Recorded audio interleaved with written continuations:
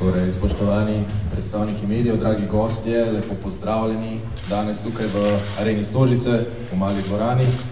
Veseli nas, da ste tukaj z nami na predstavitveni novinarski konferenci skupnega projekta košarkarskega kluba Petrol Olimpija Ljubljana in košarkarskega kluba Cedevita Zagreb. Verjetno vsi že poznate naša današnja govornika, a vseeno z nami sta gospod predsednik košarkarskega kluba Cedevita Zagreb, Emil Tedeschi, in gospod predsednik košarkarskega kluba Petrol Olimpija Ljubljana, gospod Tomaž Berločnik. Besedo predajam kar njima. Predlagam, da začne naš današnji gostitelj, gospod Tomaž Berločnik. Ja. Lepo pozdravljeni tudi v mojem imenu. Danes smo se zbrali v tej mali dvorani, v grevalni dvorani, čeprav je bil osnovni namen, da se dobimo v veliki. Nažalost ste novinarji, na srečo ste novinarji dobili informacije, predno smo mi to tako planirali, drugače smo mislili imeti tiskovno konferenco naslednji teden in v sklopu tega seveda se tudi ali na določena vprašanja tudi bolje pripraviti, tako da danes verjetno ne boste dobili vseh odgovorov, ki jih pričakujete, v naslednjih dneh, tednih pa zagotovo. Nažalost je koncert velikega Stinga v veliki dvorani in kljub temu, da smo predlagali, malo šali, malo zares, da bi bil koncert Stinga tle, seveda se organizator s tem ne strinjam. Ampak vsem, tle smo v mali oziroma grevalni dvorani, kjer trenira trenutno, se pravi 90-95% trenira prva ekipa Petrol Olimpije in seveda tudi cel pogon tle. In ta dvorana bo domicil tudi novega kluba. Tle se bojo odvijale treniranje in seveda postavljali tudi vse taktike. Sami mediji ste že zelo dobro obveščeni, veliko ste že pisali o tem, da potekajo pogovori o združitvi med dvema kluboma, med kkcedevita in Olimpija oziroma Petrol Olimpija. In današnji namen te tiskovne konference je, da vam z prve roke odgovoriva na vse vaše vprašanja. Kot sem že rekel, upam, da bomo lahko odgovorili na vsa, nekatera bi pa 100% ostala še odprta. Gre za osnovno idejo o združitvi dveh klubov, ki imata tradicijo, ki imata kakovost, ki imata športni duh, oba dva, ki imata ambicije igrati vrhunsko košarko, kluba, ki se ne zadovoljita za povprečnostjo in želita in sta v svoji zgodovini in še naprej narediti rezultat, ne samo v regiji, ampak tudi v Evropi. Zato je padla osnovna ideja, najprej kot ideja na nivoju nas dveh, če bi lahko poiskala, oziroma kako bi lahko skupaj poiskala skupne sinergije in vse to zadevo nadgradila. Ta zadeva ni stara en teden, ta zadeva je stara že kar par mesecev, dokončna odločitev, da pa gremo v to, pa bi želel tle jasno in glasno povedati, je padla pred, nažalost, vedenjem, da bo Petrol Olimpija zasedla zadnjo mesto v ABA ligi. Ne glede, kaj bi se zgodilo in kakšno mesto bi dosegla Petrol Olimpija, bi mi ta projekt šli naprej. To je ključna stvar, zaradi tega, ker verjamemo, da skupaj lahko naredimo več. Tle gre seveda tudi za širši pogled, daljši pogled, ki bomo tudi verjetno predstavlja, če vas bo zanimalo. In seveda želimo z skupnim budžetom, na koncu se, kakor hočete, močete, vse začne pri proračunu, ki ga imaš. Želimo biti, se pravi, osnovni cilj, oziroma imamo dva osnovna cilja. Eno je popolnoma tekmovalen.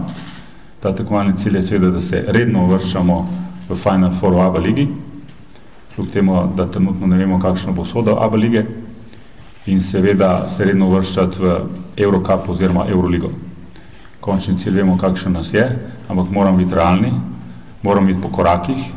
Mi bomo začeli sestavljati popolnoma na novo ekipo, ki bo, ta osnovna ideja, ki bo seveda temeljila, osnova bo temeljila seveda slovenski košarkaši, teda poleg tujcev, logično, ampak slovenski košarkaši, zakaj? Zato, ker smo slovenski klub. Klub bo imel sedež v Stožcah, klub bo tekmoval slovensko prvenstvo, imel bo pa seveda še eno pomembno stvar in to je bil pogoj želja, zahteva vseh nas dveh, da postavimo v Evropi najboljši center za mlade. Imamo izredne pogoje v Ljubljani, imamo še, kakor sem jaz videl, izvrstne pogoje, ne vem, če so takšne v Evropi, tudi v Zagrebu, in bomo bomo naredili 2 razvojna centra, ki je več na Hrvaškem o kkcedevita junior bo povedal Emil Tedeschi, vendar bomo imeli izredne dobre pogoje, da bomo lahko delali z mladimi in seveda potem mlade spravljati tudi v našo strojo prvo ekipo. Mogoče samo še kratko v časovnici. Kar se tiče poslovnega dela in teh stvari, je stvar dogovorjena. Zdaj nastopajo na sceno naši pravniki, ki so to naštudirali pot, kako lahko pride do teh združitev. Združitev bo potekala približno na takšen način, da bo najprej kkcedevita prenesla sedež v Slovenijo, v Ljubljano, in potem v drugi fazi se bo ta združila 2 kluba, se pravi KK Olimpija in kkcedevita. Sabo seveda prinašata oba 2 licence, ena je ABA liga, pa Eurocup, druga je pa seveda Slovenska liga, in v teh 3 ligah bomo sodelovali, takšen je plan v naslednjem letu. In v skladu s tem, ki dobro veste, da je košarkarska zveza sprejela pravilnik, da se prvega dela, če tekmuješ v 2 takšnih tekmovanjih, ni potrebno udeleževati, se bomo udeleževali seveda slovenskega dela v drugi fazi. Intenzivno že potekajo seveda pogovori tudi na vseh nivojih, na vseh funkcijah, ki bi naj imel nov klub. V naslednjih dneh, tednih bo tudi to kar nekaj jasno. Sami veste, da športnega direktorja nimamo, ker trenutno se pogovarjamo in ga iščemo skupaj. In pogovarjamo se tudi že, bom zdaj rekel, top slovenskim, ampak najbolj razpoložljivim slovenskim igralci, ki bi se radi vrnili v Ljubljano in se pridružili temu projektu. Osnovni cilj zmeraj moj bil, odkar sem se prišel pred 2 letoma na to funkcijo, je bilo, da igramo v Ljubljani evropsko košarko in da seveda tudi napolnimo dvorane, kar je pa tudi osnovni cilj, se mi zdi, vsakega kluba, da za nami stojijo navijači in da z veseljem si skupaj uživamo v težkih in kvalitetnih tekmah. To je zdaj za moje strani v začetku vse. Jaz sedaj predajam besedo Emilu Tedeschiju. Emil, izvoli. Hvala, Tomaž. Prvo bih pozdravio sve nazočne i izrazio bih svoju radost za ovako velikim interesom, jer sve što radimo prije svega jer volimo košarku. Druga stvar koju bih rekao, da danas prisustvujemo, s naše strane stvaramo, a mediji prate jednu pionirsku, novu, usuđujem se reći avangardnu djelatnost, projekt, klub. Naime, po prvi puta u Europi 2 profesionalna kluba se spajaju preko granice, preko meje. To nikad još niko nije napravio u nijednom sportu i vezano za tu aktivnost i sadržaj toga spajanja neizmjerno sam ponosan i uzbuđen. Ovo nije dolazak velikog sponzora ili još jednog sponzora u KK Olimpija Ljubljanu. Ovo nije odlazak kapitala iz jedne države u drugu. Ovo je ravnopravno spajanje 2 košarkaška kluba koji imaju svoje ja, svoj sadržaj, svoje strukture, svoje navijače, svoje igrače, svoje trenere, svoj menadžment i u jedan. I to spajanje jednakih u sportu je novum, u biznisu postoji i u sportu u okviru jedne države. Nas dvojica imamo dugu zajedničku poslovnu povijest i prijateljski odnos, jedno ogromno povjerenje koje nam daje hrabrost da gradimo nešto što ne samo ovi prostori, nego europski prostori do sada nisu vidjeli. Normalno da će u tome biti i prepreka, da će biti i krivih interpretacija, ali ja sam namjerno krenuo od onoga što ovaj današnji dan, ovaj projekt i ovaj novi klub čini izuzetnim. Atlantic grupa kroz svoj brand Cedevita ušla je u košarku iz dva razloga. Prvo, da promovira svoj vrhunski proizvod širom ove regije i šire na europskom skejlu, i s druge strane kao društveno odgovorna kompanija koju vodim i osnovao sam 1991. godine, a danas ima oko 6.000 zaposlenih u 11 zemalja, vrati jedan dio profita zajednici gdje taj profit stvara.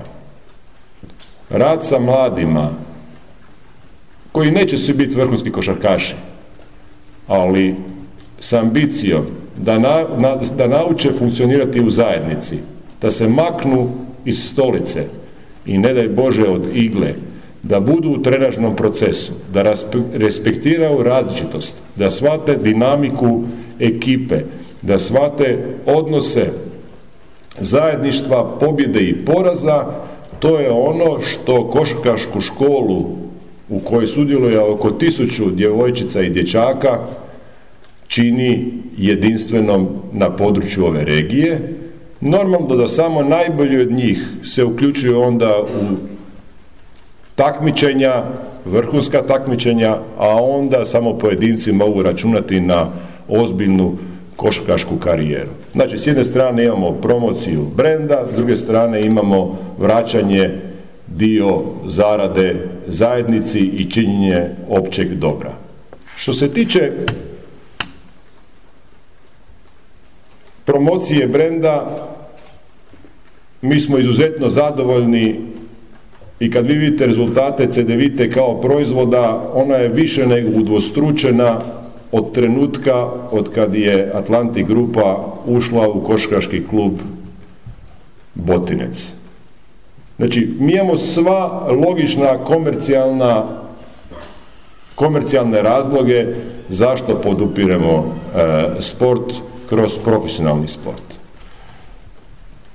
Osvojili smo 5 puta državno prvenstvo, 7 puta nacionalni kup Kreše Ćosića, 10 godina u kontinuitetu igramo jedno, dvije najvažnije i najzahtjevnije evropske lige, ili Euroleague ili Eurocup.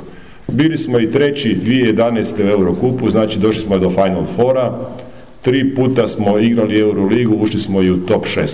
To za jedan relativno mali klub su izuzetno značajni rezultati. Danas vidimo mogućnost da napravimo dodatni iskorak. Sinergijom sportskom, trenerskog kadra, igračkog kadra, menadžmenta i ono što je posebno važno naglasiti i budžeta, udruženi sa našim partnerima iz Ljubljane stvarajući novi klub, mislim da možemo više. Danas sport nije samo izuzetno profesionalno organizirana aktivnost, to je dio entertainmenta i show biznisa, sve se radi zbog publike. U Ljubljani imamo izvanredne uvjete, Stožice su jedna od najljepših košarkaških hramova Europe.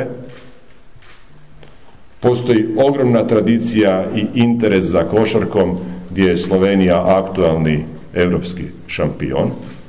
I mi mislimo da je to spajanje dva kluba toliko logično i toliko uzbudljivo da sve primjedbe o izdaji ovog ili onog nacionalnog interesa nam se čine smiješne. Mi smo ovdje zbog ljudi koji nisu uski u pogledu na granice, koji ne broje nikome krvna zrnca i koje žele dati izvanredan rezultat. Rezultat zabave, veselja, tolerancije, pobjede i biti također veliki u porazu. Ko nije spreman na poraz, nije se spreman ni loptati, neće vjerojatno nikad ništa ni osvojiti. S druge strane, kao što je rekao Tomaž, inzistirat ćemo i značajno ćemo pojačati rad sa mladima, sada kroz 2 centra, baštinići najbolja iskustva škola košarke i rada s mladima, ponovo ne razmišljajući da će tu se stvoriti, da će svaki od njih biti novi Vilfan, novi Daneu, novi Ćosić, novi Dražen Petrović, jer neće i nije ni bitno da budu. Ono što mi očekujemo da budu odgovorni, pristojni građani ovih prostora, ove zajedničke Europske unije, ove zajedničke regije u kojem poštujemo nacionalno, poštujemo ono što je eminentno svakom od prostora, ali isto tako slavimo sve ono što može biti zajednički. I završio bi ovaj prvi dio po meni, da se niko ne uvrijedi, sa jednom crticom iz života najvećeg košarkaša svih vremena ovih prostora. To je bio otac moderne košarke Krešo Ćosić, koji je uspio nemoguće, a uspio je biti igrač, trener tadašnje Brest Olimpije 76. godine i istovremeno igrati za voljeni mu Zadar.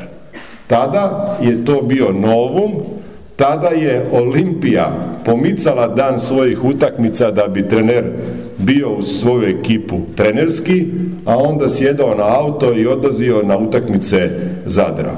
Tada je to bila avangarda, kao što je Krešo Ćosić bio avangardan, tako smatram da Tomaž i ja zajedno s našim timovima danas radimo jedan avangardni iskorak u želji da povećamo konkurentnost sinergijskih današnjih naših klubova, stvarajući zajednički klub koji vjerujem da će pobuditi interes navijača i iz Ljubljane, iz cijele Slovenije, iz Zagreba, iz cijele Hrvatske, ali i šire, jer možda će se neko nasmijati, ali danas fenomen Reala, Manchestera i Juventusa, koji imaju puno više publike u svijetu nego što ih ima u domicilnim gradovima, pokazuje da je sport izašao izvan lokalnih okvira. I samo zadnje za ovaj prvi dio, pogledajte tko je u finalu NBA lige. Jedan klub sa zapadne obale Sjedinjenih Američkih Država i jedan klub iz Kanade. Da li ste vidjeli da je to ikakav problem u javnosti vezan za najprestižniju košarkašku ligu u svijetu, koja je dugo vremena bila isključivo vezana za klubove, odnosno franšize iz Sjedinjenih Američkih Država. To pokazuje da se svijet mijenja se percepcija sporta, mi ju pokušavamo promijeniti na bolje, poštujući svu tradiciju i sve posebnosti lokalnoga, tražeći prostor da budemo zajedno bolji, konkurentniji i uspješniji. Hvala vam.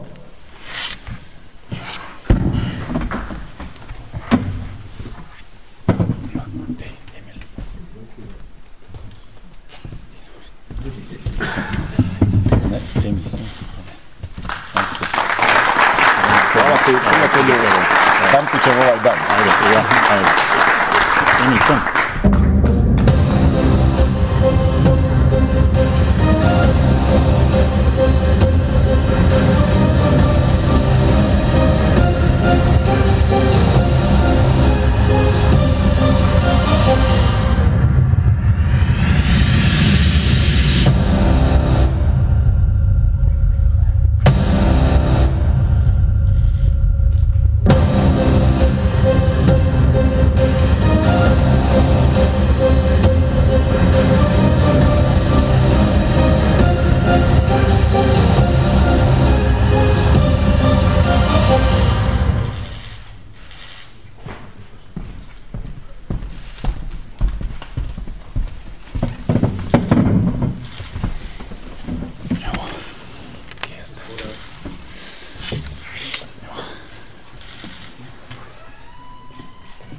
gospoda predsednika, najlepša hvala. Besedo pa zdaj predajamo vam. Torej, ukolikor imate kakršnokoli vprašanje o celotnem projektu, prosim, dvignite roko, dekle z mikrofonom bo pristopilo do vas in ko postavite vprašanje, prosim, povejte svoje ime, priimek in medij, iz katerega prihajate.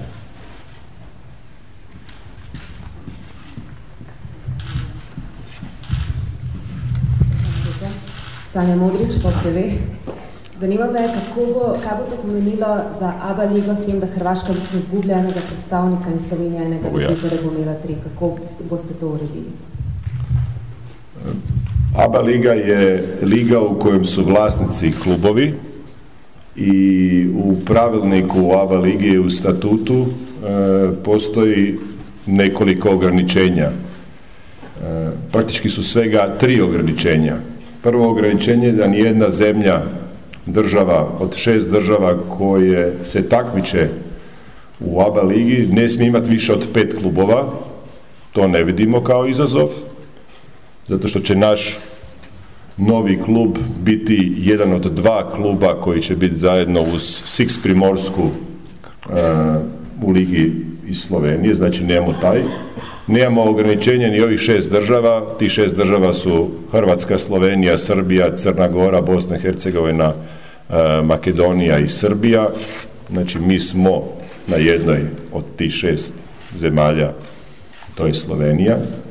I treći je uvjet dvorana, mislim da je, siguran sam da je zdanje Stožice same dvorane, a i Tivoli kao rezervne solucije i do sada funkcionirano u ABA ligi, tako da ta dvorana, odnosno obe dvorane udovoljavaju propozicijama.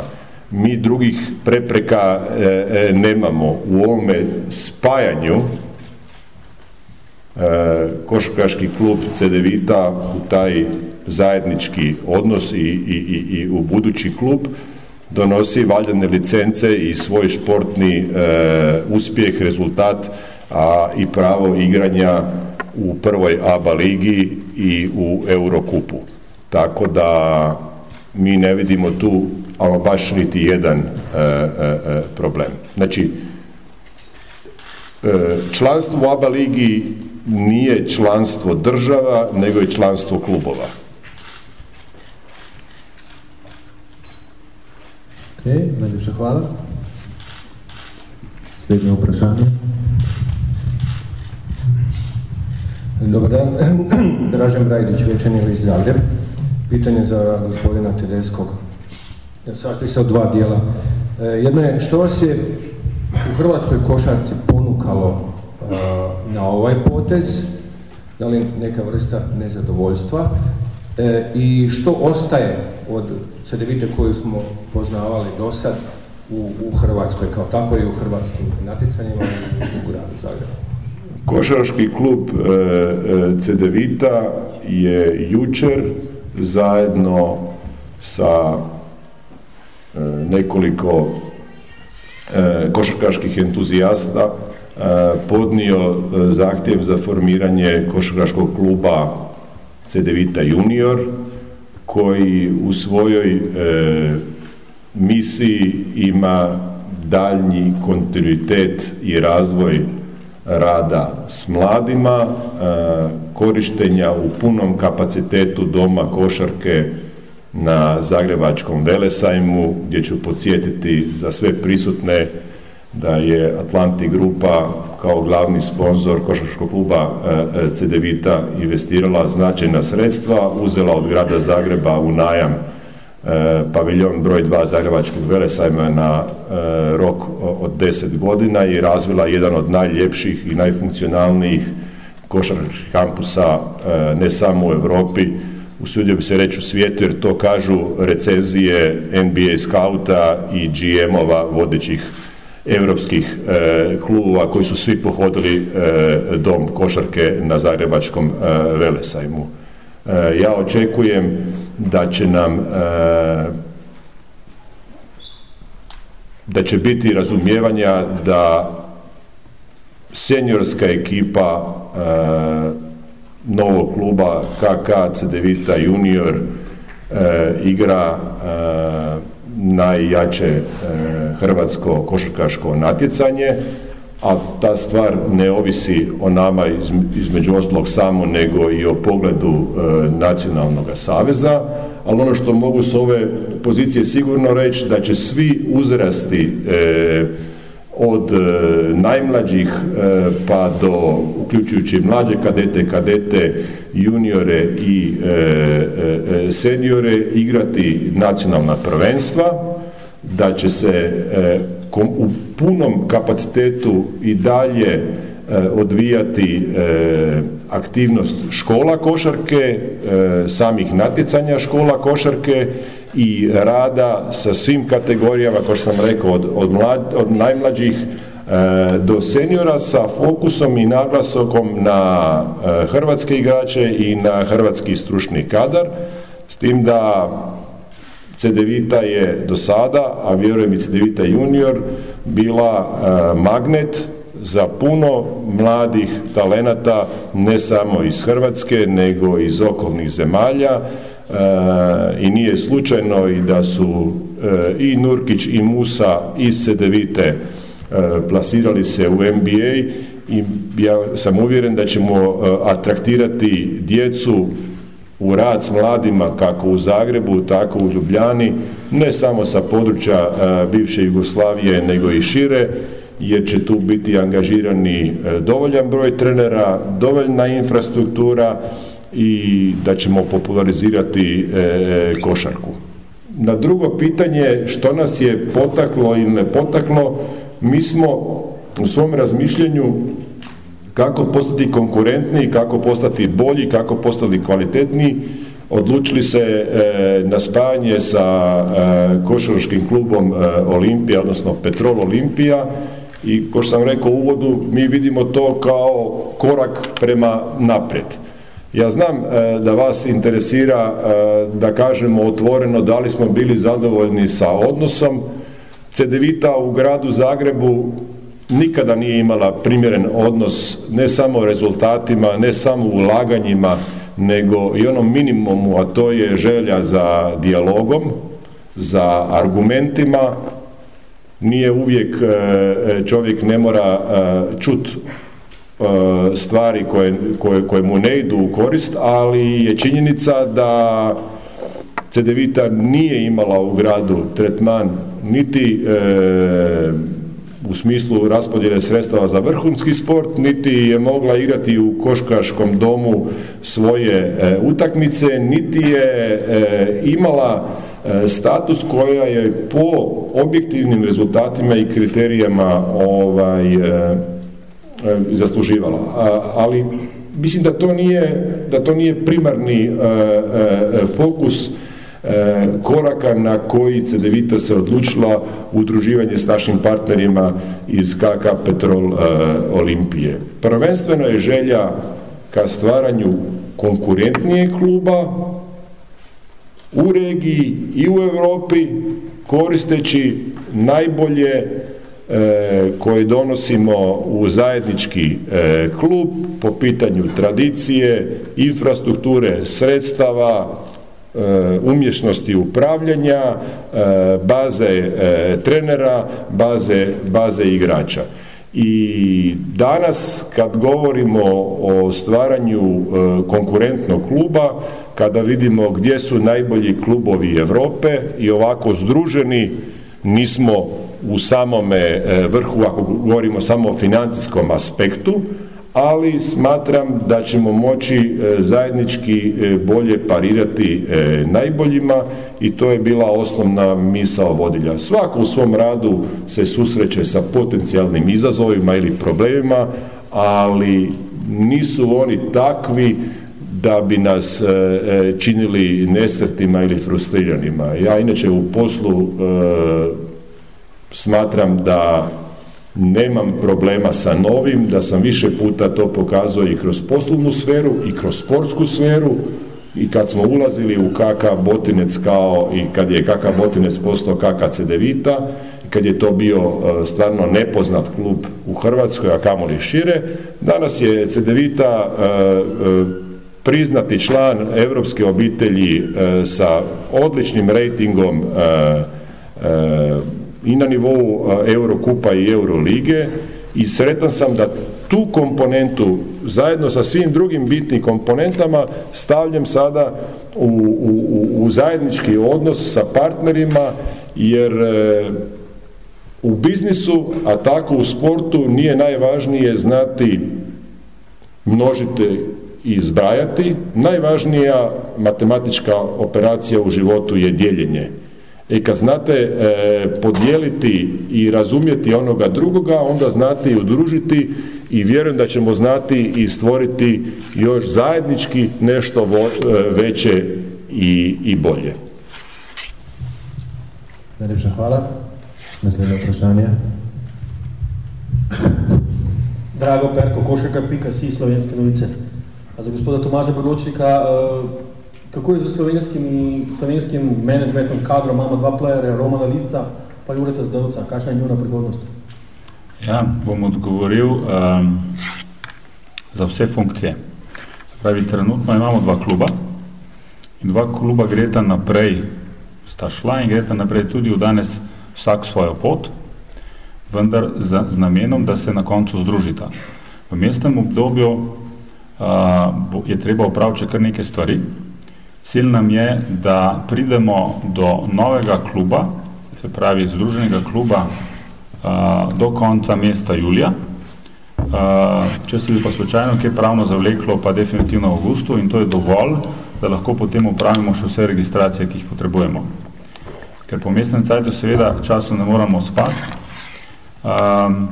se bojo aktivnosti začele odvijati, določene aktivnosti odvijati na skupnih dogovorih. Tle pa red poudariti sledeče, da dokler skupščine obeh dveh klubov, to so najvišji organi, skupščine obeh dveh klubov ne potrdijo združitev, združitve ni. In to se bo odvijalo po naših planih proti koncu julija. Jaz verjamem, da bo to obe skupščini to potrdile, ker oba dva upravna odbora sta potrdila to zadevo. In v sklopu tega, šele takrat, ko bomo imeli nov klub, bomo lahko uradno potrdili, kdo je novi predsednik kluba, kdo je direktor, kdo bo športni direktor in kdo bo trener. Ker pa seveda v mestnem času potreba določene stvari se pravi poteze potegnati, se pravi predvsem, kar se tiče igralcev, ker igralci ne bojo čakati do konca julija, se bomo, sem rekel, v naslednjih dneh, oziroma najkasneje naslednji teden, okrog tega pri nas pogovorili in sprejeli neke neformalne stvari, kdo in kaj bo zasedal določene funkcije, ker formalno bo lahko potrdil samo novi upravni odbor, ki bo po naših, to, kar smo si zamislili, formiran šele seveda na novi skupščini potrjen, šele proti koncu julija. Pred tem uradnih, formalnih zadev ne moramo komentirati, bomo pa seveda v mestnem obdobju povedali, kateri in kdo bi zasedal te mesta, in to bomo povedali v naslednjih dnevih oziroma tednih. Najlepša hvala. Naslednje vprašanje.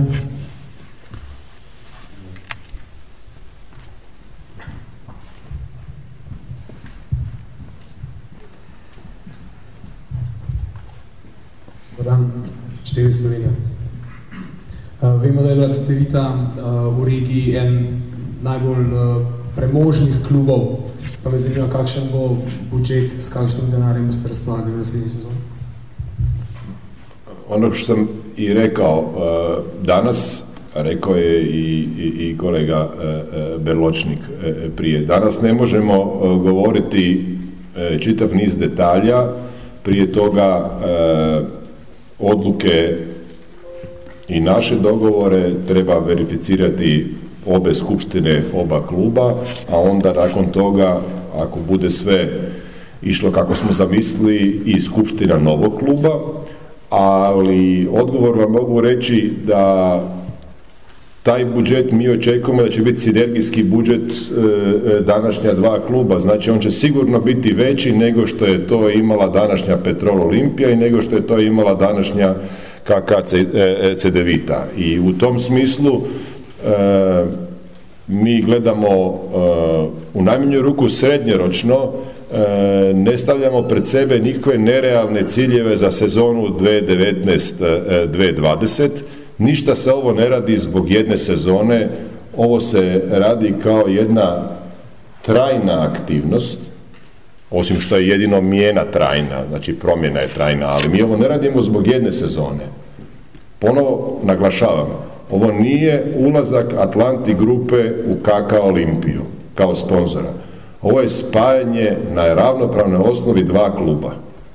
Nastaje novi klub koji baštini, jer je to tako u pravu, sve ono povijesno, športno sa obe strane. Neko je napisao, pa kao, kako će moći pisati da je klub bio ne znam koliko puta prvak Jugoslavije po strani Olimpije, toliko puta prvak Slovenije i toliko puta prvak Hrvatske. Baš tako. Baš tako. Jer je to tako. I u tome je jedna veliko veselje i ove dvije barve, ove dvije boje, zelene i narančaste. Jer sinergijski su još jače. Tako isto koji je budžet. Od mene danas, i vjerujem niti od Tomaža, nećete čuti neki konkretan iznos. Na kraju krajeva ja smatram da razgovor o iznosima nije ni primjeren za javnost, jer to nije nešto što klubovi komuniciraju, a tu ste vi novinari i medijski radnici koji ćete sigurno doći do nekih ideja, ali mi ćemo imati konkurentan budžet da se takmičimo, da budemo u vrhu ABA lige, kao što je rekao Tomaž, da igramo Eurokup i da u tome budemo konkurentni.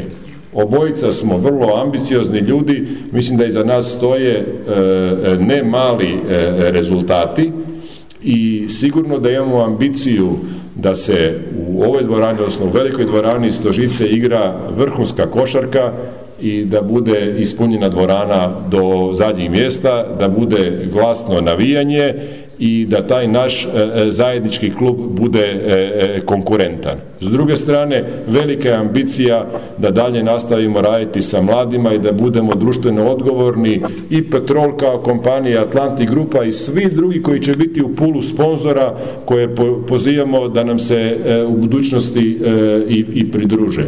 I ono što veseli, da ovo nije samo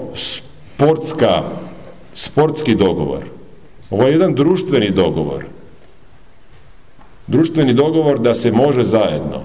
On nije političan dogovor. On je dogovor baš građansko-društveni. I zato je ovaj fenomen ovoga spajanja ne samo simboličan na nivou odnosa između Hrvatske i Slovenije, nego i odnosa u Europskoj uniji i globalno. Znači, ovo je dokaz da se nešto može zajedno. U tom smislu, da se vratim na budžet će biti veći nego što su bili pojedinačni budžeti klubova, bit će sinergijski i vjerujem da će biti konkurentan. Ali još jedna stvar, mi svi znamo da ne pobjeđuje budžet. I mi smo svjesni da će nas javnost i publika mjeriti po rezultatima, ali ponovo kažem, ne tražim neki period vremena da postignemo neki rezultat, smatram da 10 godina kontinuiteta kkcedevita stalno u vrhu ABA lige i stalni sudionik jednog od dva najjača europska natjecanja je na neki način i garancija ovog našeg zajedničkog pothvata da ćemo minimum toliko biti konkurenti, jer to je nešto što između ostalog i mi donosimo u ovaj naš zajednički budući klub. Bi še sam dodal, da strani sponzorjev, ki so trenutno pri Petrol Olimpiji, ostajajo vsi in podpirajo ta projekt. Seveda se bo treba vsakmu sponzorju pogovoriti še za bolj dolgoročno sodelovanje, ker večina sponzorjev v sezoni 19-20 poteče, ker smo imeli 3-letne pogodbe, ampak vsi podpirajo in vsi so pristali na to. Nas je malo čas prehitel, to sem rekel, da bomo težko odgovorili na vsa vprašanja, vsi podpirajo ta projekt in bojo ostali sponzorji nove Olimpije oziroma Cedevite Olimpije. Okay, najlepša hvala.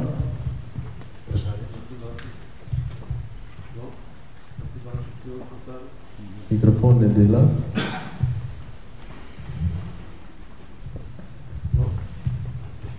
Samo budete glasni.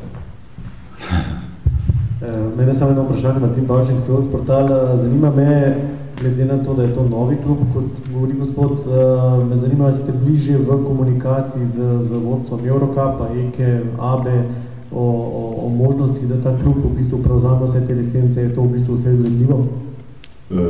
Odgovorio bi, mi ne vidimo po pozitivnim propisima i Eurocapa i ABA lige ništa što bi sprječavalo novi klub. Jer to nije novi klub od nule. To je, dva se kluba združuju i koriste sve ono što su klubovi donijeli u taj odnos. Tako da nama ne treba nikakva suglasnost, osim da ispunimo uvjete koje inače postoje.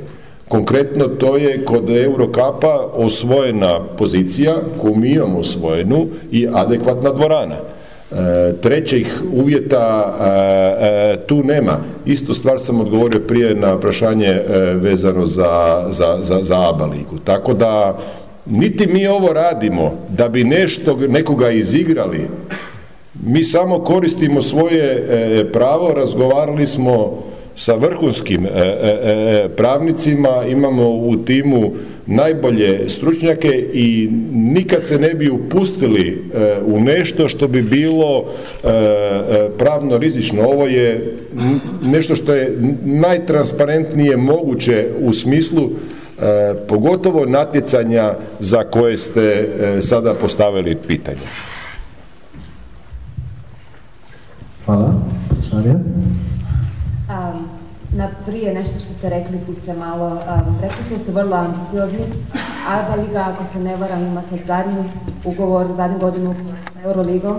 Znači, je li to neki viši cilj da Olimpija sa imenom Cedevita, sa svim tim kapitalom, da to bude neki zadnji stup? Ja vam moram ponovo reći, ne zato što sam osjetljiv čovjek, ne zato što sam precizan čovjek.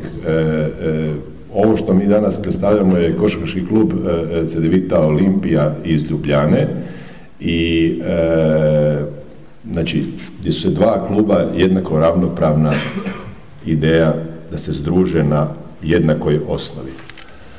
Znači neće jedan klub preuzeti drugi, što bi isto bio legitiman pravni posao, nego dolazi engleskim terminom do merger of equal, znači spajanje jednakih. I kao što sam rekao, ambiciozni smo. Mi želimo klub koji će biti u svakom pogledu respektabilan i konkurentan na regionalnom nivou i koji će biti stalni konkurentni klub u europskim natjecanjima. Govoriti o tome kada će naš klub igrati Euroligu, Cedevita ga igrala u zadnjih 8 sezona 3 puta. I postoji način na koji se to može ostvariti. Može se ostvariti pobjedom osvajanjem ABA lige, dok god ABA liga ima takav ugovor sa Euroligom, može se osvojiti osvajanjem Eurokupa i može se osvojiti određenom vrstom pozivnice. To ponovo ovisi o kancelariji iz Barcelone. Mi smo ljudi koji smo ozbiljni i ne želimo nikome ništa obećavati što nije u našoj moći. Ono što mi s ovog mjesta, mislim, obojica jednako govorimo, da stvaramo konkurentni klub u sportskom smislu koji mora pratiti sve ono što mora pratiti infrastruktura, uključujući i budžet. A da li bi mi volili vidjeti obojica, kao što vjerujem svi vi ovdje i cijela sportska javnost, da je taj naš novi klub respektabilan član Eurolige? Da. A da li je to imperativ? Odgovor je jasan ne. Nema lošije stvari nego zadavati si stvari koje su imperativne, a sport je takav da se pobjeđuje i gubi. Tim prije što u toj jednadžbi postoji puno nepoznanica, a to je perspektiva ABA lige, postoji odnos ABA lige u odnosu na Euroligu, sistem natjecanja u Euroligi, danas je on 16, bili smo svjedoci do nedavno da je bio 24 kluba, kakav će biti, hoće se stvarati drugačija Euroliga. Sigurno da ćemo ovaj naš zajednički klub, da će biti konstruktivan element u razgovorima općenito o razvoju košarke ne u regiji nego šire. I napomenut ću još jednu stvar. KK Olimpija iz Ljubljane je jedan od osnivača Eurolige. I to ne treba zaboraviti. Znači, taj dio je element tradicije. Ali da li nam to daje neko pravo sutra da nešto tražimo? Mislim da mi prvo moramo stvari postaviti organizaciono, onda na parketu, pa kad smo onda konkurentni, onda možemo razgovarati sa drugim partnerima. Tako da ja očekujem jednu evropsku relevantnu košarku u ovoj dvorani, odnosno tamo gdje će naš zajednički klub nastupati u gostima, fair play, čvrsti stisak ruke sportskom suparniku a onda nek pobedi bolji. Najlepša hvala. Naslednje vprašanje. Tomaž Berločnik, Sportske novosti Zagreb. Pitanje je samo tehničke prirode. Spomenuli ste da ćete funkcije podijeliti na kraju srpnja, ako se ne varam. Da do kraja sljedećeg tjedna rješavate status igrača. Ko će pregovarati s igračima? Pitanje je, dobro ćeš Tomaž odgovoriti, hoćeš da ja odgovorim, što odgovoriti zajedno. Možemo zajedno. Pa mi ključne stvari vezano za zajednički klub donosimo zajedno vrlo transparentno. Kako ćemo to tehnički odraditi, ja mislim da uopće nije sada prioritet. Ono što je bitno, da svi bitni potezi koji će utjecati na budućnost našeg zajedničkog kluba ćemo napraviti dogovorno. I uopće nije problematično hoće pregovarati neko ko je zaposlen u jednom ili u drugom klubu, stvar će biti napravljene dogovorom. Znači, eventualni budući potpisi igrača ili predugovori ili bilo kakvo preuzimanje obaveza radimo u duhu onoga što je zajednički dogovor koji danas prezentiramo. Ne prejudicirajući odluke klubskih skupština, uzimajući u obzir da smo s druge strane, da imamo puno međusobno povjerenje i da će se to u budućnosti dogoditi. Vrlo konkretno, neće se potpisati ni jedan igrač, ni s jedne ni s druge strane, u kojem nećemo biti uključeni Tomaž Berločnik i ja, odnosno za što nećemo dati međusobnu suglasnost.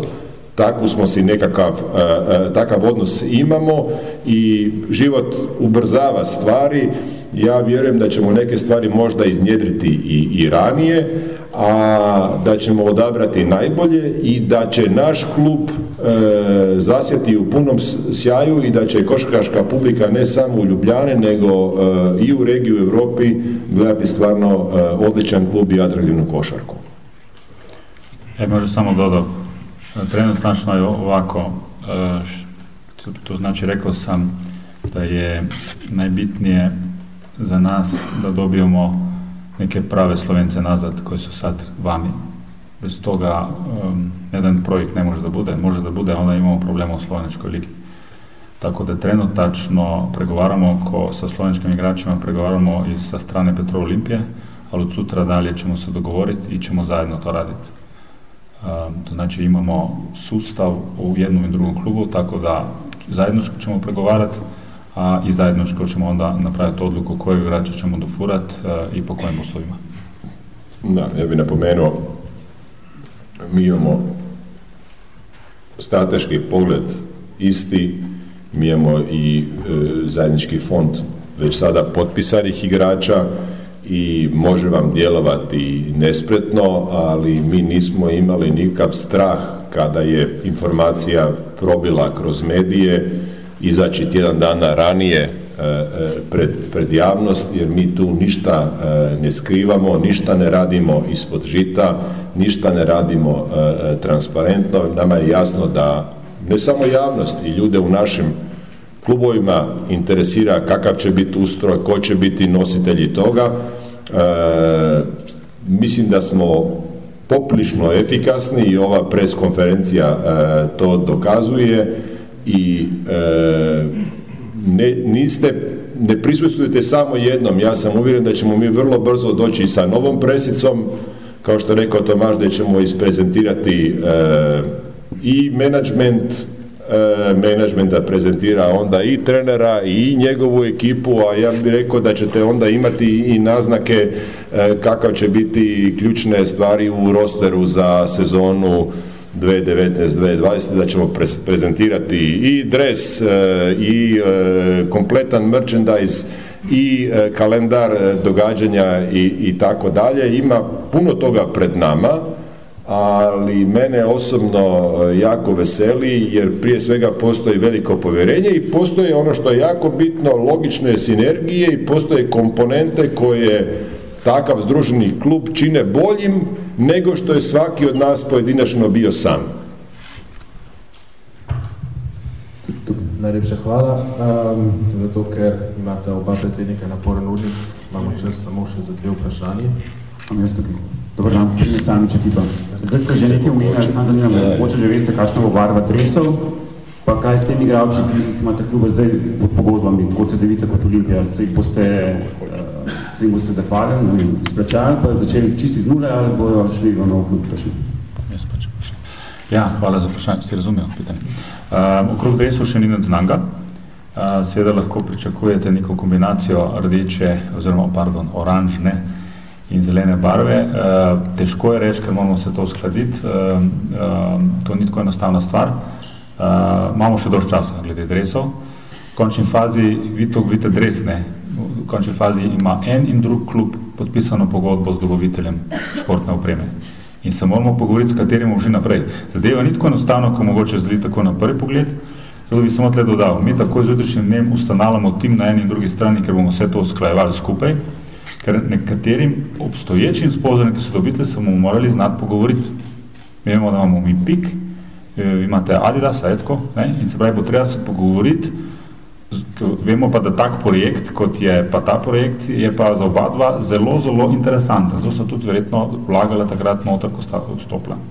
Kar se tiče pa obstoječih pogodb, pogodbe so pregledane, točno vemo, kjeri igralci jih vidimo noter, seveda bo pa ne bo tako enostavno, saj najprej pregledane so pogodbe, vemo, kdo pri nas ostaja, kdo ne ostaja in v naslednjem tednu bomo morali sprejeti odločitev, kar pa ne bo enostavno, s katerimi, ki imajo pogodbe, bomo računali vnaprej, katerimi pa ne, ker bo pa to zelo težko, zato ker še nimamo zbrano vseh funkcij.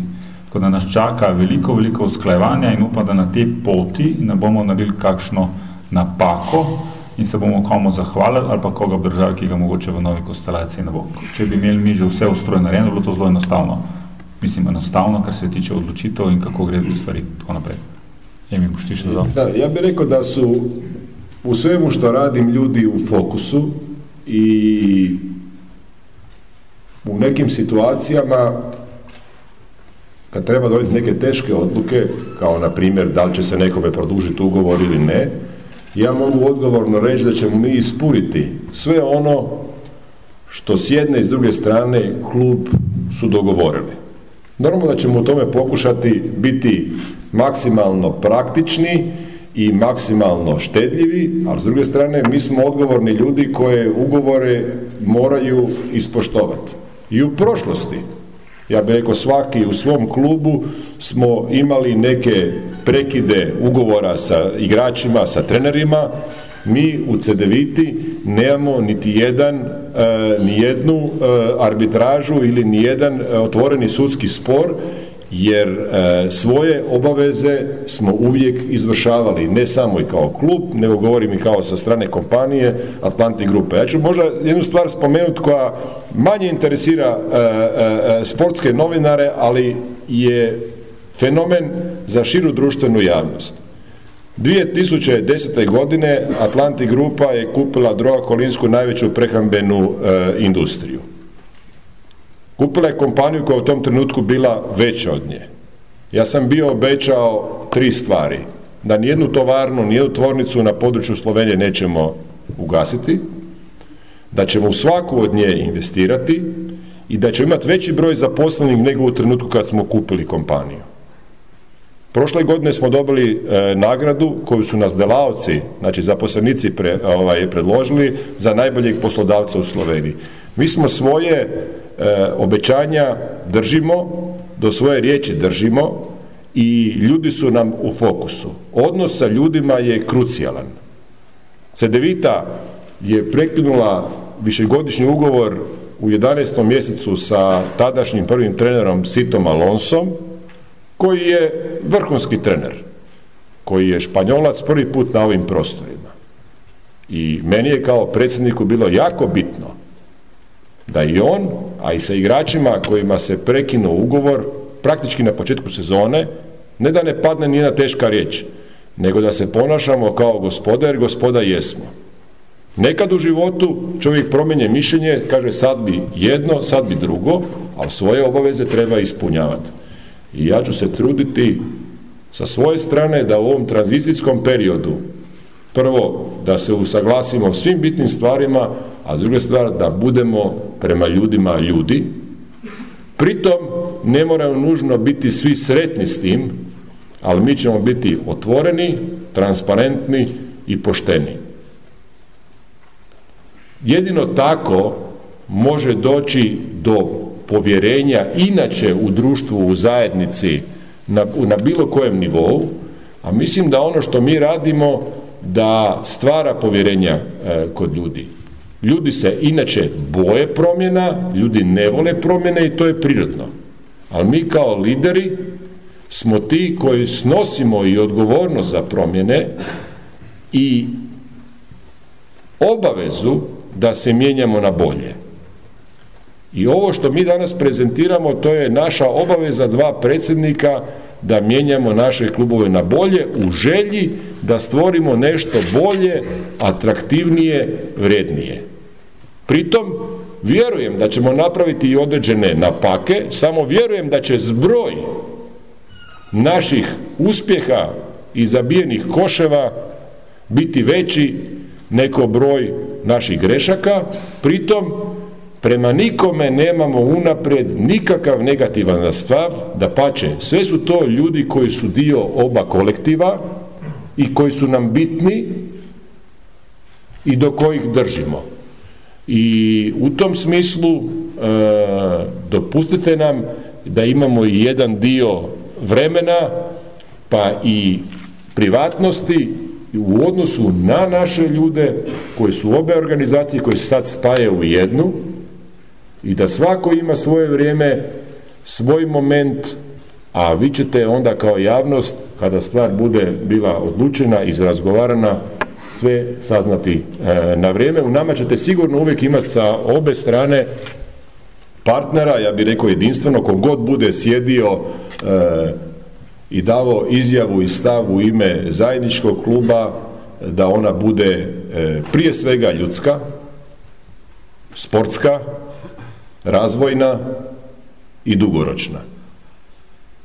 Mene ispod toga ništa ne zanima.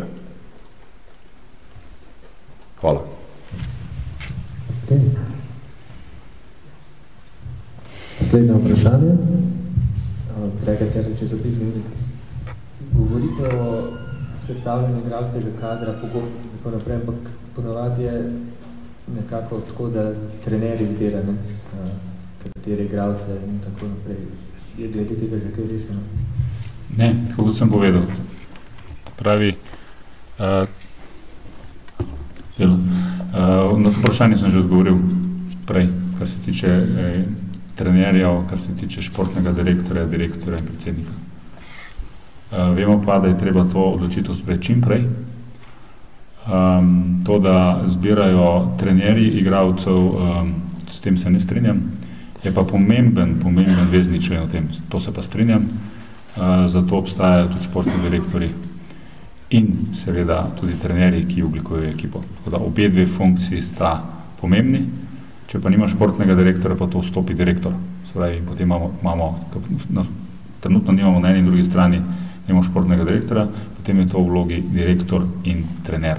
Skupaj sestavljata ekipo in na koncu tudi odgovarjata. Ja bih samo još jednu stvar rekao. Vjerujte nam, ako će se s nekim od igrača, a pogotovo s nekim od vrhunskih slovenskih igrača, koje bi bilo jako bitno vratiti u naš zajednički klub, dogovoriti nešto, uvjeren sam da ni jedan od dva trenera, ali ni jedan trener ne bi imao izazov, tako da mi ćemo kao dva predsjednika pokušati raditi toliko brzo da vas možda i iznenadimo i da neke rokove pomaknemo i ranije, svjesni da sve mora imati svoju logiku. Niti ćemo Tomaž, niti ja slagati ekipu, mislim ona koja će igrati na terenu. Ja kad sam postao predsjednik košarkaškog kluba Cedevita, a i ranije, dok nisam imao formalnu funkciju u klubu, nisam želio raspravljati hoće li playmaker biti jedan ili drugi igrač, hoće se uzeti 3 visoka igrača ili 2 niska, jer smatram da je to pitanje za struku. Pitanje za upravni odbor je da postavi viziju, da zna zašto klub postoji, misiju, da postavi strategiju, da osigura dugoročni proračun i da postavi menadžment. Nakon toga sav razgovor zašto je trener odlučio igrati ovakvu obranu ili zašto je odlučio braniti, a ne napadati zadnji napad, to spada u domenu razgovora zaljubljenika u košarku, ali ne upravljanja kluba. Tako da s naše strane zajedničke mi ćemo stvari pokušati ubrzati. Sigurno će biti u medijima i dosta špekulacija.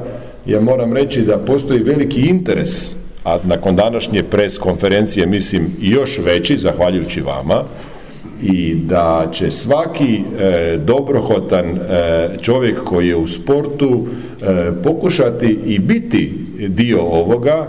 Mi nikoga ne odbijamo a priori.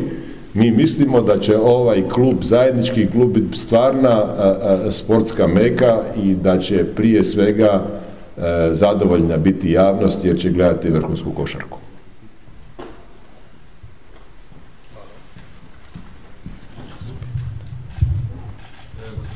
Tedeschi, ponovo pitanje za vas.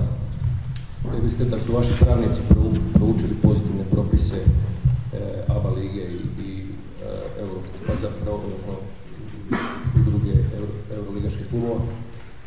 Da li ste proučili propise Hrvatskog košarkaškog saveza i što ako vam oni zapriječe igranje u najvišem rangu hrvatskog natjecanja? Ja moram reći da ne bi bio s time sretan, ali košarkaški klub Cedevita junior i misija naša u Hrvatskoj time ne bi stala.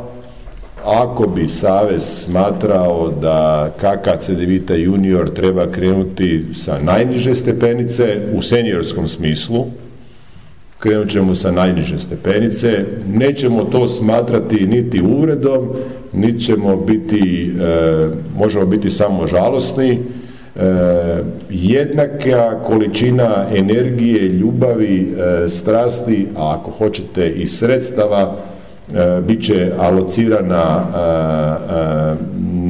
na tu aktivnost, kao i da se kreće iz prve lige. Tako da ja sam uvijek pozitivan, vjerujem u dijalog, ali ako postoji bilo kakva zapreka, mi ćemo takvu stvar prihvatiti. Cedevita ima svoju tradiciju. Jedan od osnivača kkcedevita junior je kkcedevita Zagreb, koja će sljedeći tjedan podnijeti zahtjev za preseljenjem u Ljubljanu. Kada bude bila registrirana u Ljubljanu, pozvat će, odnosno stupit će pod pretpostavkom da to skupštine obe odluče u formalno spajanje sa KK Petrol Olimpijom, formirajući zajednički klub, košarkaški klub Cedevita Olimpija iz Ljubljane. Tako da ja stvarno vjerujem u aktivnost kkcedevita junior, ja vjerujem u rad s mladima, ja vjerujem u entuzijazam ljudi koji su danas u klubu i koji će ostati dio tog projekta, ja vjerujem u njihov strast i ljubav u košarci, ja vjerujem u ozbiljnu infrastrukturu i sredstva koja smo alocirali na Zagrebačkom velesajmu, ali ne samo to, nego u ogromnu školu košarke, u ligu za najmlađe Cedevitinu i imam puno povjerenje da će to biti doživjeno kao nešto pozitivno. Gdje će igrati seniori? Sigurno da je bolje da igraju premijer HT ligu. Mislim da je to može biti interes i saveza i drugih klubova, jer imaju jednog stabilnog prvoligaša, ali ako odluka bude drugačija, mi ćemo je poštovati. Imamo tukaj še eno vprašanje. Kakšno funkcijo bo gospod Tedeschi prevzel v novem klubu?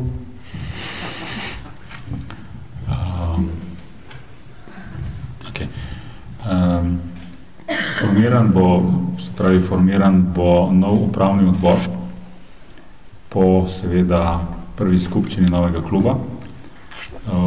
Člani upravnega odbora novega kluba Cedevita Olimpija bodo tako, kot je do zdaj, predstavniki sponzorjev, oziroma malo več kot samo predstavniki sponzorjev, in v upravnem odboru bomo med sabo izbrali predsednika in podpredsednike in tako naprej. Če bi pa kaj Emil rad še dodal, pa izvoli. Ja ću vam reći jednu stvar. Ja u životu imam i funkcija više nego što bi možda i angažmana, nego što mi vrijeme dopusti. Ja ću sigurno biti prisutan u zajedničkom klubu, a vi ćete vidjeti jednu ozbiljnu sinergiju i ja imam veliko veselje zato što smatram da ono što radimo je izuzetna stvar i pozitivna stvar. Nisam bio predsjednik, pa su me mediji svoji pitali kako da te zovemo, ja velim pa dobro recite da sam predsjednik najvećeg sponzora. Ja vjerujem da će biti uključen i u strukture kluba, a stvarno me veseli razgovor i rad sa entuzijastima, sa predstavnicima i drugih sponzora. Veseli me rad s Tomažom Berločnikom u kojoj imam stvarno ogromno povjerenje i poslovno i ljudsko, jer je to nerazdvojivo. I ja sam vrlo često u Ljubljani i Sloveniji, vidjet ćete me i sada i češće, a ja se vjerujem da ćemo se zajednički veseliti uspjesima zajedničkog kluba. Lucijan Pejčič, ekipa. Ali obstaja bojazen, da javnost ne bi ravno dobro sprejela tega projekta? Kakšne aktivnosti imate v načrtu, da bi ga približali navijačem? Pa gospod Tedeschi, še kaj pa pričakujete od hrvaške košarkarske javnosti v tem pogledu? Vidite, ja nikad javnost nisam dijelio na hrvatsku, slovensku, njemačku ili talijansku. Javnost je javnost, pogotovo u globalnom digitaliziranom svijetu gdje informacija putuje u nanosekundi.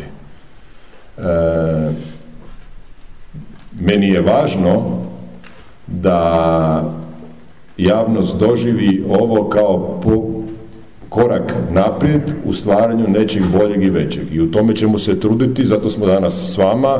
Rekao sam, nije ni prva ni zadnja obraćanje javnosti. Sigurno će nastupiti i veliki interes ka intervjuima i prema Tomažu i prema meni, ja mislim i prema drugim ljudima, a pogotovo kada objavimo javno i ko će obaviti koje dužnosti ključne u klubu. Tako da ja sam pozitivan. Ja sam svjestan da onaj ko radi i ko mijenja i ko stvara novo, pobuđuje kod jednog dijela ljudi i strah, jer postoji neizvjesnost i to je prirodno. S druge strane, uvijek se može očekivati određena kritika nekog koji možda nije uključen. Ono što je sigurno da bi radili projekt u kojem bi pokušali zadovoljiti sve, da to jednostavno je iluzija, to bilo bi demagoški to reći. Ali da li sam uvjeren da radimo dobru stvar? Ja stvarno pokušavam u onome što stvaram i kroz posao i kroz druge aktivnosti i u sportu i u kulturi, umjetnosti, u medijima biti konstruktivan, stvoriti win-win i raditi mostove, a ne spržiti mostove. Ja sam uvijek za dijalog i uvijek sam za otvoreni razgovor. I uvijek sam i za priznati grešku, pa ljudski je to. Ali u meni nema skrivene namjere. Ja mislim da će biti kritičara i mislim da je u redu da ima kritičara. I mislim da je u redu da javnost propituje da li je to mudra odluka i tako dalje. Ono što moram reći za javnost, isto tako treba biti fair da odluke će donositi i oni koji su u poziciji da donose odluke. Znate, nekad u bivšoj Jugoslaviji 20 milijuna stanovnika, 20 milijuna selektora nogometne reprezentacije. Svak smatra ko bi trebao igrati i kako bi trebalo nastupati i tako dalje. Ovdje je drugačije. Mi imamo odgovornost u odnosu na članove skupštine, u odnosu na sponzore, u odnosu na navijače, u odnosu na javnost, da napravimo bolju stvar nego što imamo danas. I to ćemo se truditi i bit ćemo otvoreni maksimalno ka javnosti. Kako će ko protumačiti ovo, ja sam pozitivno uzbuđen da radimo jednu veliku, novu, izvrsnu stvar, gdje nikoga ne pokušavamo ocrniti, ništa loše reći, ne zbog toga što bi se bojali nešto loše reći, nego zato što ja vidim u ovome samo win-win. Ja vidim da će biti bolja košarka nego što je bilo do sada. Pritom, poštujući tradiciju, sva razmišljanja što je to za lokalnu zajednicu. Za lokalnu zajednicu mislim da je dobro. Biće za lokalnu zajednicu i u Hrvatskoj dobro i u Sloveniji dobro. Kao što sam rekao, u košarci smo zbog dve stvari ili zbog tri. Prva je da promoviramo naše blagovne znamke, naše brendove. To su oni koji plaćaju to. Je li to Petrol, je li to neki drugi sponsor, je li to Atlantic grupa za Cedevitu? Mislim, to sponzori plaćaju. Od neko treba platiti suhi pogon, trenera, menadžment, igralce. Promociju i sve ono. I ovo danas. To neko mora platiti. To je jedna stvar. Druga stvar, mislim da smo društveno odgovorne kompanije. Mi jedan dio svog profita dajemo u nešto što je neprofitno. To je rad s mladima. To je rad na fiskulturi, to je rad na momčadskom, na druženju, na razumijevanju različitosti. To je naša obaveza kao poslovnih subjekata. I treća stvar, a možda je to prva stvar, ili je treća, ali jednako važna, jer volimo i respektiramo taj sport, koji je uvijek bio akademski sport, sport intelektualaca, sport ovih prostora, sport koji je dao genijalne igrače, genijalne timove, genijalne trenere i koji ima veliki interes javnosti. I mi hoćemo da ovo zdanje bude puno i da se tu igra izvrsna košarka. Tako da sve ove komponente koje sam rekao, tri, ja mislim da ovaj projekt zadovoljava. A to da neko broji krvna zrnca i da je neko nekome nešto oteo, pa nikom ništa nije niko oteo. Sponzori daju svoja sredstva. Pokušavamo biti što konkurentniji i regionalno i evropski. Niko ništa nikom nije. Puni respekt do svakoga. A svako ima, ja bih rekao, i mogućnost koji ima i neka sredstva i tako dalje, uložiti ga u sport i pokazati što s time može. Ja sam osobno ponosan na ono što je do sada košarkaški klub Cedevita napravila. Je li mogla više? Uvijek je mogla više. Je li jedna lopta mogla poći lijevo ili desno? Ali ja sam ponosan. Mi smo subjekt danas ne samo regionalni, nego i evropski. Pa i to što sjedimo ravnopravno za stolom sa nekim koji je osnovao Euroligu, koji ima takvu tradiciju košarke, koji je dao Kristančića, koji je dao Danova, koji je dao Basina, koji je dao Subotića, koji je dao gdje je igrao Vilfana, da ne govorim sve o novim generacijama od Milića pa nadalje koji su završili u NBA-u. Naš jedini dres koji je umirovljen, koji je nosio broj 45 Marino Baždarić, najlepše godine je dao ovdje. Mislim, ono što sam rekao, ja se ne ponavljam. Ovdje je bio otac i majka svih košarkaša ovih prostora. Krešo Ćosić. Pa sad pitanje zašto je on otišao iz Zadra ovdje, koje su bile okolnosti 76. 77. Ali ovdje je 70. Jugoslavija postala svjetski prvak u košarci i čitav niz referenci iz prošlosti koje mi itekako respektiramo. Ko što poštujemo nacionalni aspekt. I nacionalni aspekt neka brine savez i neka brine o natjecanjima, neka brine koji su njegove ingerencije, neka brine o klubovima i prije svega neka brine o reprezentaciji i o nacionalnim vrstama. Klubovi imaju logiku, ja bih rekao, da pomognemo sve što možemo nacionalne saveze, da pače, da budemo partner, ali u čitavom nizu stvari savezi nisu oni koji nam mogu puno pomoći. Euroligu nije formirala FIBA, nismo to Tomaž i ja ustanovili. ABA ligu su formirali klubovi. I mi moramo prihvatiti, trebamo prihvatiti realnosti i perspektive gdje je košarka kao profesionalni sport ide za 5, 10 ili 20 godina. Pa do onog, recimo, možda i izglednog scenarija. Hoće li NBA stvoriti svoj krak i diviziju u Europi? To su sve pitanja. Ok, najlepša hvala. Imamo tukaj še eno vprašanje. Žiga Vojce STA. Za gospoda Berločnika dve vprašanje.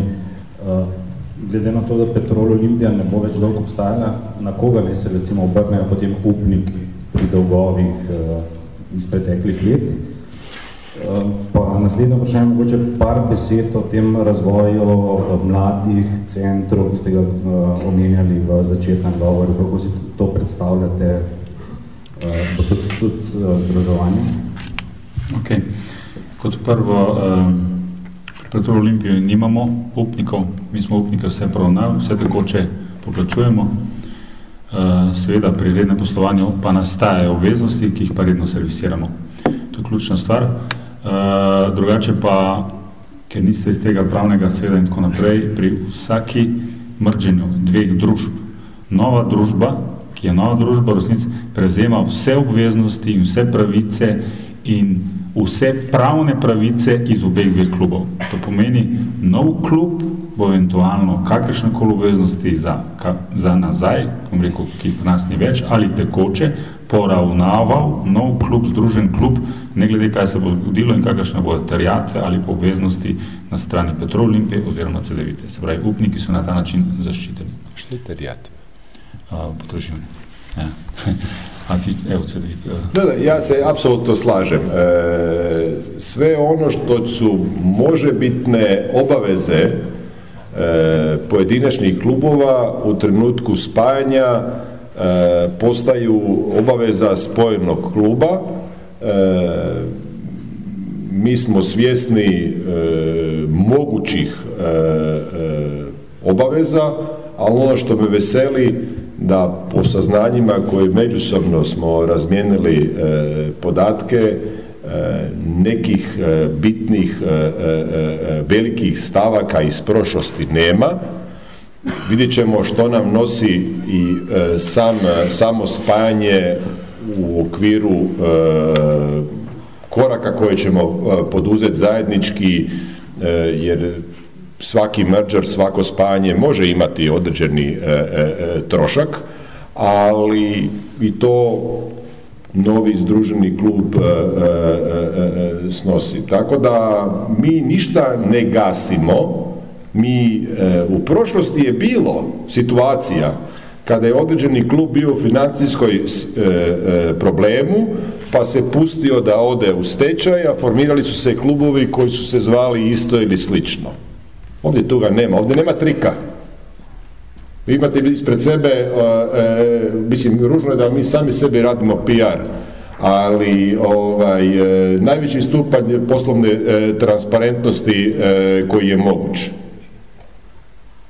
Tako da ovdje nema trika, nikog se ne tera u stečaj, niko neće pasti trava na nečije obaveze iz prošlosti koje onda niko neće moći naplatiti. Zato ja kažem u početku kad sam rekao, ovo nije dolazak Atlanti grupe kao sponzora Olimpije. Niti se ovo radi zbog toga što je KK Olimpija ispala jer je bila posljednja u ABA ligi u drugu ABA ligu. Ovo je puno više od toga i drugačije od toga. Niti se ovo radi da bi se nekoga potopilo, onda su ostali problemi tamo, ali eto, tu je ostao neki novi klub koji radi i pravi se blesav, a tamo su ostali dugovanja. A takvih imamo situacija širom Europe. Dragi prijatelji, to u našem slučaju to nije tako. I ja sam tu ponosan i gledam vas u oči, iako nam reflektori idu u kontra, i na to smo ponosni. Ono što naš zajednički klub potpiše, ili što je neka baština, odnosno neka obaveza bilo od koje od dvije komponente našeg zajedničkog kluba iz prošlosti, mi iza toga stojimo. Nema bježanja od toga. Samo često puta smo se navikli da benchmark, odnosno način funkcioniranja, modus operandi i u sportu i u biznisu nije etičan, nije zakonit, nije transparentan i meni je normalno da javnost hoće provjeriti kako je ovaj put. S tog smisla možete biti 1000% mirni, jer je ova situacija 100% transparentna. Nikakvi se dugovi nigde ne gase, odnosno ne nestaju, pa da, ne znam, eventualno oštećena strana bi tražila neku fantom firmu koja je pošla u stečaj naplatu. Sve što je KK Petrol Olimpija ima obaveze i kkcedevita združena u jedinstveni klub. Sve obaveze od prije, kao i sva potraživanja, sva prava ostaju. I to je jedino važno.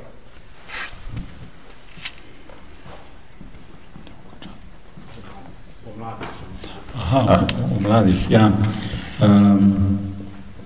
Dogovoreno je sledeče, seveda imeli bomo, ne bom rekel, dve bazi, pa dve lokaciji. Ena bo v Ljubljani in ena bo v Zagrebu.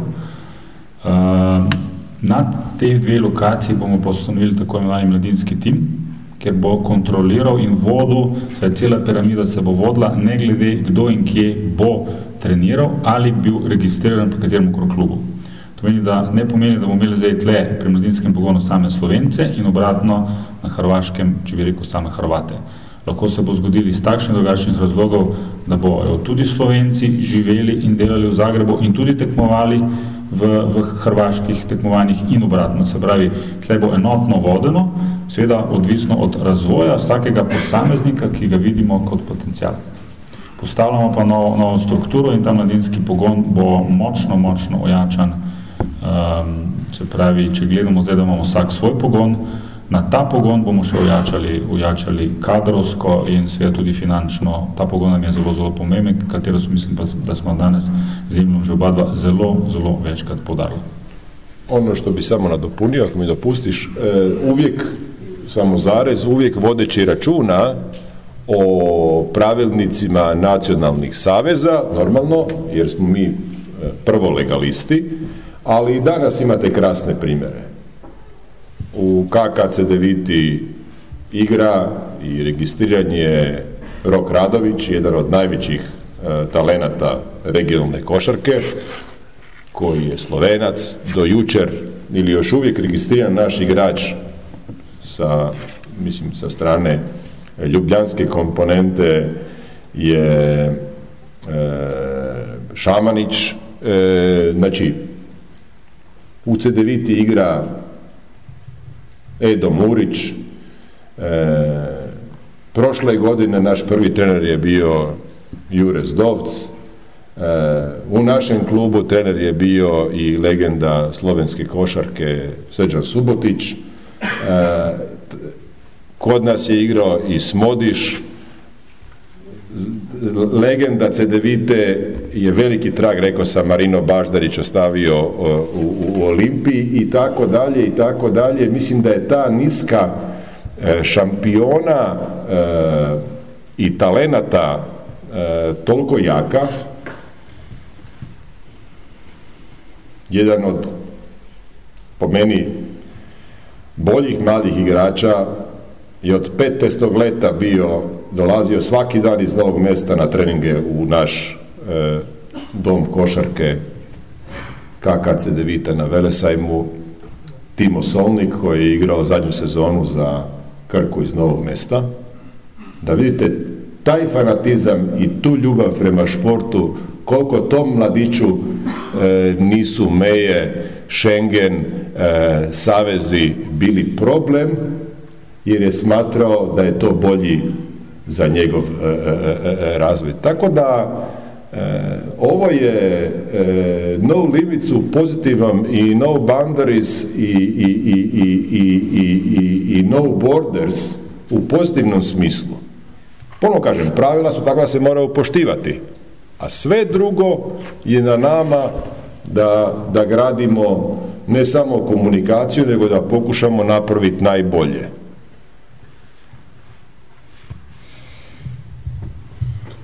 Gospoda predsjednika, najljepša hvala.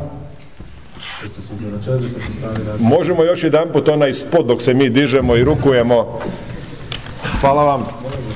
Hvala vsem, ki ste prišli.